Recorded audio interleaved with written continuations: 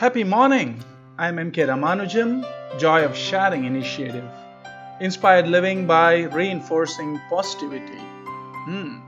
What do we have today? Beliefs. In Indian thought, all that is fleeting has three dimensions: space, time, and the person. Likewise, even beliefs which drive our emotion and behavior can also get into these three dimensions of pervasiveness, permanence, and personalization. We saw the permanence mischief. Let us see pervasiveness now. Suppose we had a bad streak in our work life.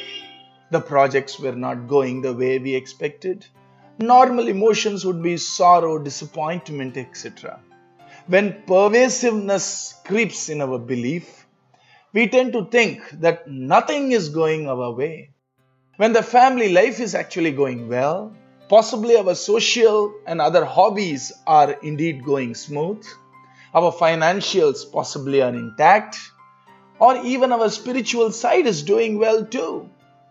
When there is rough sailing in only one aspect of our life, we start believing that the whole life itself is rough sailing.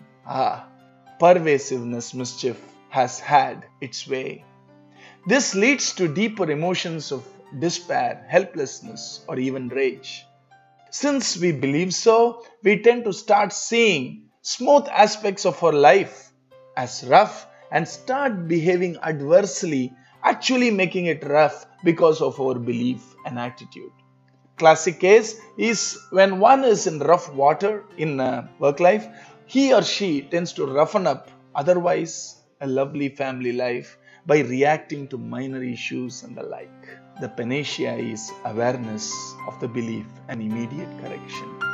Be happy and spread the happiness around.